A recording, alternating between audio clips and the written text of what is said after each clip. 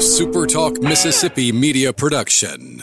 Coleman Taylor Transmission, servicing Central Mississippi for over 60 years. Their ASE certified technicians offer dependable transmission services, a warranty, and wrecker services. Call Coleman Taylor today for all your transmission needs. You're listening to the Rebel Report podcast, where it's all Ole Miss all the time. Boy, what is it you want to do when you grow up? Here's your host, Michael Borky. That's right. Welcome in, everybody, to the Rebel Report. I'm Michael Borky. Glad that you are with me on this Thursday. Just a couple more days before Ole Miss and Tulane, Ullman Stadium, New Orleans, Louisiana. What an interesting setting that is going to be. And frankly, I'm really excited about this game. So we're going to talk about it a little bit today. I've got some thoughts on just what we're going to learn or what we can learn or what this game means. And I've got 3 keys as well. 3 keys to a win for Ole Miss against Tulane. So again, I'm Michael Borky. Please follow me on social media, Twitter, Facebook, and YouTube at Michael Borky, Borkey. And wherever you get your podcast, subscribe to this one. So if you're listening on the website and browser, hop on over to your favorite podcast app, search Rebel Report, subscribe, and leave a rating and a review. So this game is being hyped beyond measure down there in New Orleans, and understandably so, actually. I think that, if I was working down there, I'd be talking about this game heavily. I had somebody say to me yesterday that this is 2015 Memphis for Tulane, and that was a really good comparison. Remember how, and you guys are hoping that it doesn't end that same way. Full transparency, I don't think it will.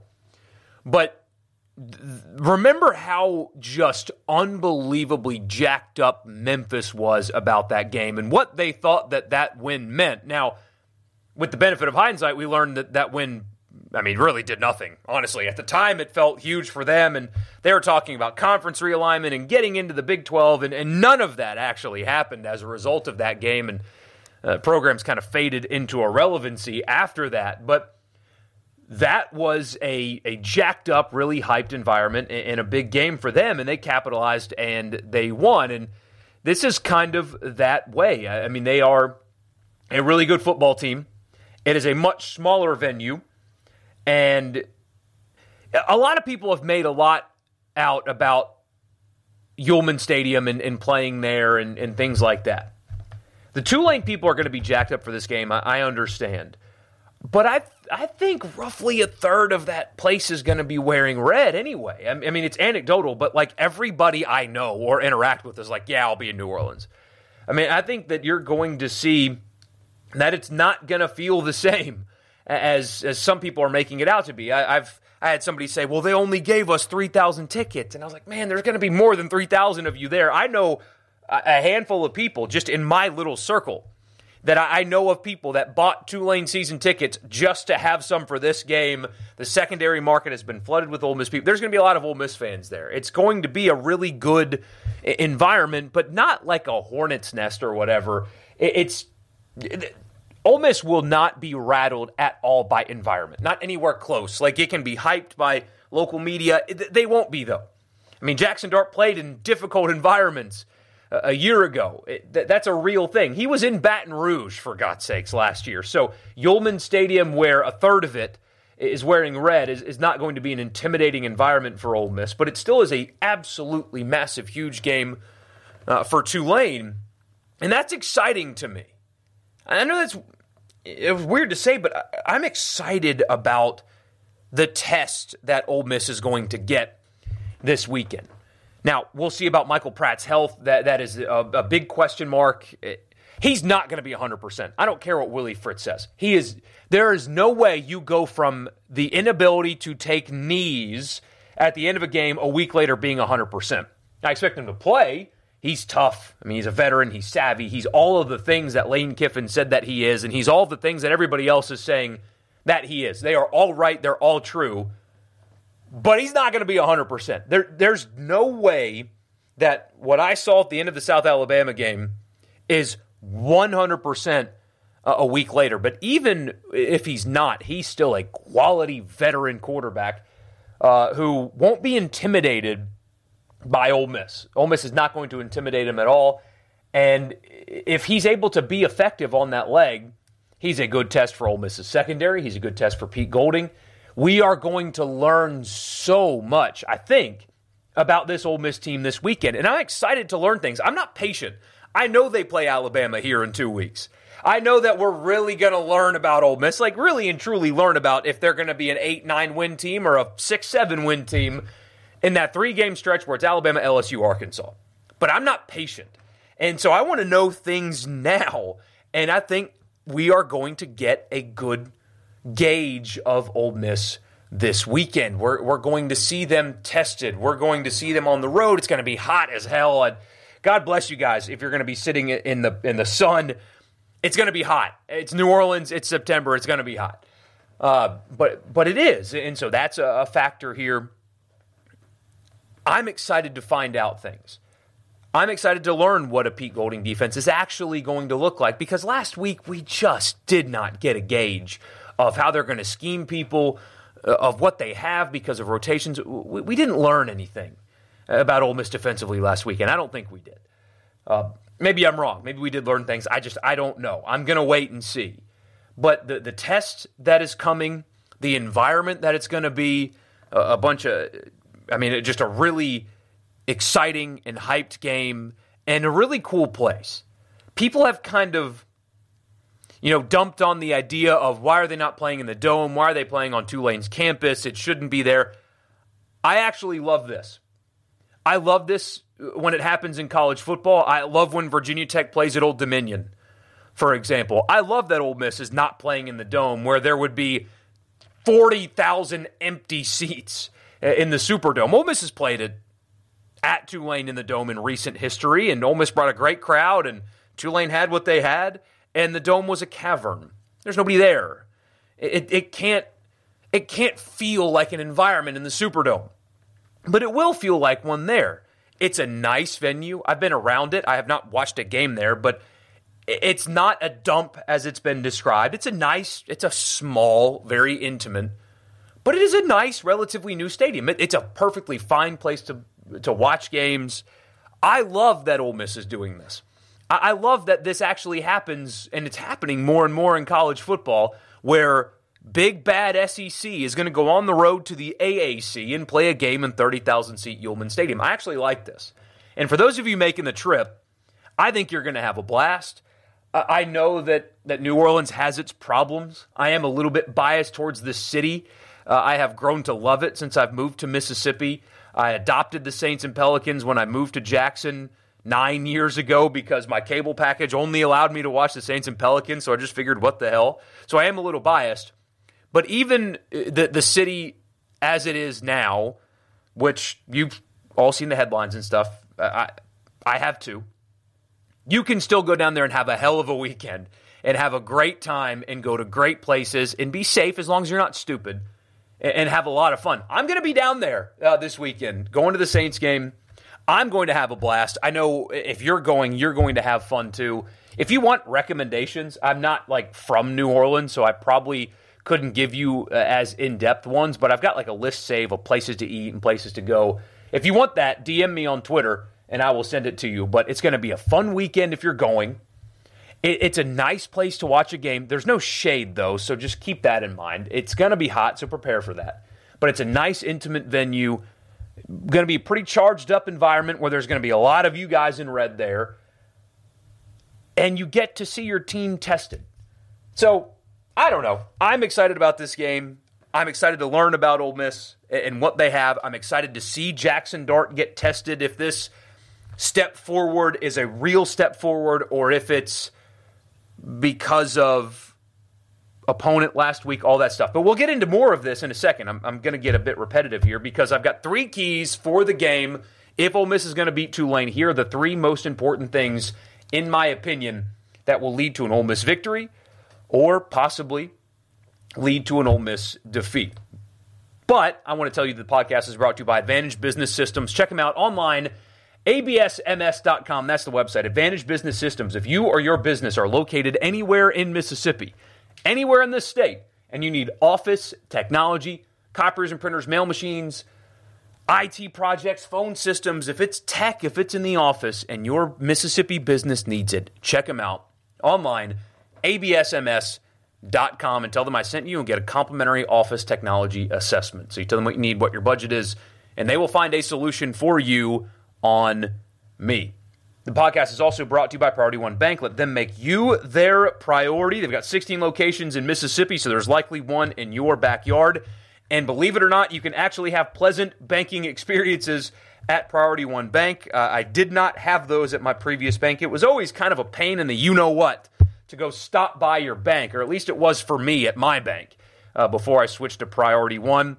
Every time I go, it's easy, it's fast, and they remember who I am, which to me matters. It's important, and Priority One Bank makes you their priority. Key number one for Ole Miss, pass rush. Will they be able to get to the passer? Because that was something that they struggled with a year ago. You guys know that. You watched it. Different scheme, a lot of different players, different coordinator, all that. But this is a team that did struggle to get after the quarterback 1 year ago. And so who and how are they going to put pressure on the veteran Michael Pratt? Who is it going to be, and how are they going to do it? Are they going to be able to get to him just bringing forward? Will Cedric Johnson and Jared Ivey and Pegues on the inside, and all the guys they brought in, Ukwu, and on and on and on. Who is it going to be? What is the rotation going to look like? Can they get there with just the defensive line? Or are they going to have to bring an extra linebacker? How is Pete Golding going to scheme this up? I am so curious to see who they use to try to get after the quarterback and how they use them. This is going to be the first time that we really get Pete Golding trying to scheme up an opponent while being the defensive coordinator at Ole Miss. And as you guys know, I don't think that this is a finished product. What you're going to get this year, in my opinion, is not what you're going to get long-term with Pete Golding. I think it's going to take time to get the players in that can really run his system with familiarity and at the highest level. But we're still going to see, for the first time, how he schemes an opponent up and who he uses to scheme that opponent up. But it's pass rush. Veteran quarterback, possibly a little banged up. If you can't get to Michael Pratt, are you going to get to Milroe? Probably not, right? So Ole Miss generating pass rush this weekend, if they're able to do it, will lead to winning games because, here, I'm a sports genius. Generating pass rush helps you win football games. That's why I get paid the big bucks, everybody. But seriously, if they can't get after Michael Pratt, then you've really got to wonder what the rest of the season is going to look like. But if they can, it's a good sign moving forward. Who is it going to come from? How are they going to do it? What is Pete Golding's defense actually going to look like now that they actually have to try to scheme up somebody?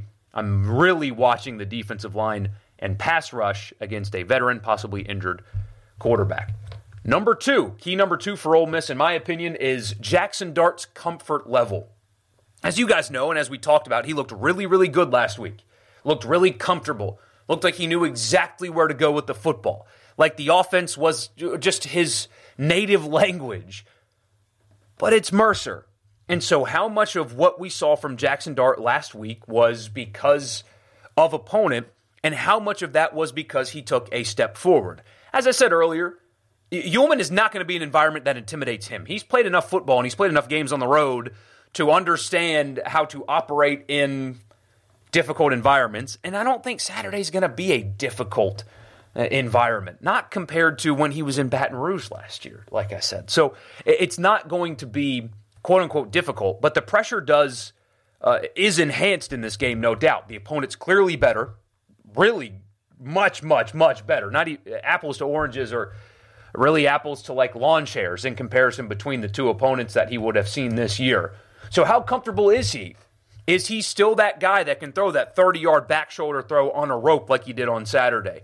Is he still the guy that's going to sit in the pocket like he did comfortably and go to second and third reads and distribute the football without taking risks and doing so comfortably? Can he avoid turnovers? That's a big thing. Can he avoid a late throw or something like that? How comfortable really is Jackson Dart in this offense? How much of a step forward has he taken? Because I think it's clear that he has taken one. I think Saturday is going to give us a really good idea of how big that step is. If he remains comfortable and poised and confident like he was last Saturday, Ole Miss is going to beat Tulane. We're going to see how comfortable and poised he looks with this really good test from Tulane on Saturday. And finally, number 3, tight ends and wide receivers. Who, aside from Trey Harris, who is Trey Harris? Who is he? Is he the next Ole Miss wide receiver that's really, really good that somehow ends up in the second round? Because I guess that's the thing now with Ole Miss and wide receivers. They're really good, they're skilled, and they still get drafted in the second round instead of the first where they belong. But is he that guy? Is he a takeover wide receiver who can do what he did last week against basically anybody? Or not? I think we're going to find out some of that. Again, Tulane's not Alabama. They're not LSU. But it is a step up. Can he still be depended on to get open and physically dominate his opponent when the opponent gets better? We're going to find that out on Saturday. We know what Jordan Watkins is capable of already. He's reliable. He's healthy. We know he's effective at this level. Is there anybody else, though? Is it just going to be Harris and Watkins? Is Dayton Wade going to have a bigger role, a more important role? Is Aiden Williams ready to step up and be that guy? What about Knox? There are a lot of options in this wide receiver room, but not really any proven options yet. And Mercer didn't give us a good look at who they're going to use more often and who they think they can depend on, because they could throw anybody in there and go score touchdowns. So who is Trey Harris? And who besides Harris and Watkins will step up and be reliable? And then, of course, the tight end position. No Prieskorn this week. We'll have to see what that looks like, if he's able to come back next week or if he's back by Alabama. But Heath and Michael Trigg, they have to be reliable. This offense goes so much better with an effective tight end. And, Heath looks better for sure. It was Mercer, but still, he looks a little bit thicker. Apparently, they really like his ability in the pass game. So, can he be dependable? Can Michael Trigg lock in this week and use those physical tools and be dependable? We're going to have to see, because still no Prieskorn. Who at tight end is going to step up and be there? Because this offense is so good when they have even just okay at tight end. So there are your 3 keys: pass rush, darts comfort. Who are the wide receivers? If Trey Harris is good, if Watkins is still Watkins, if Dart's comfortable and they get after Pratt, they're going to win this football game. I'm excited to be down in New Orleans. I will be around, going to the Saints game, all that. If you see me, say hello, or just walk on by, because it's probably what I deserve. And we'll be back post-game show. The second the game ends, I'm going to start recording the post-game show, get it up earlier to you this week than last week. And so I'll see you guys then, and then live stream Sunday night if I get back from New Orleans in time. Thank you guys so much for tuning in. Enjoy your weekend in New Orleans. Enjoy your football. See you guys down there, and I'll talk to you on the post-game right after Ole Miss and Tulane on Saturday. See y'all then. A SuperTalk Mississippi media production.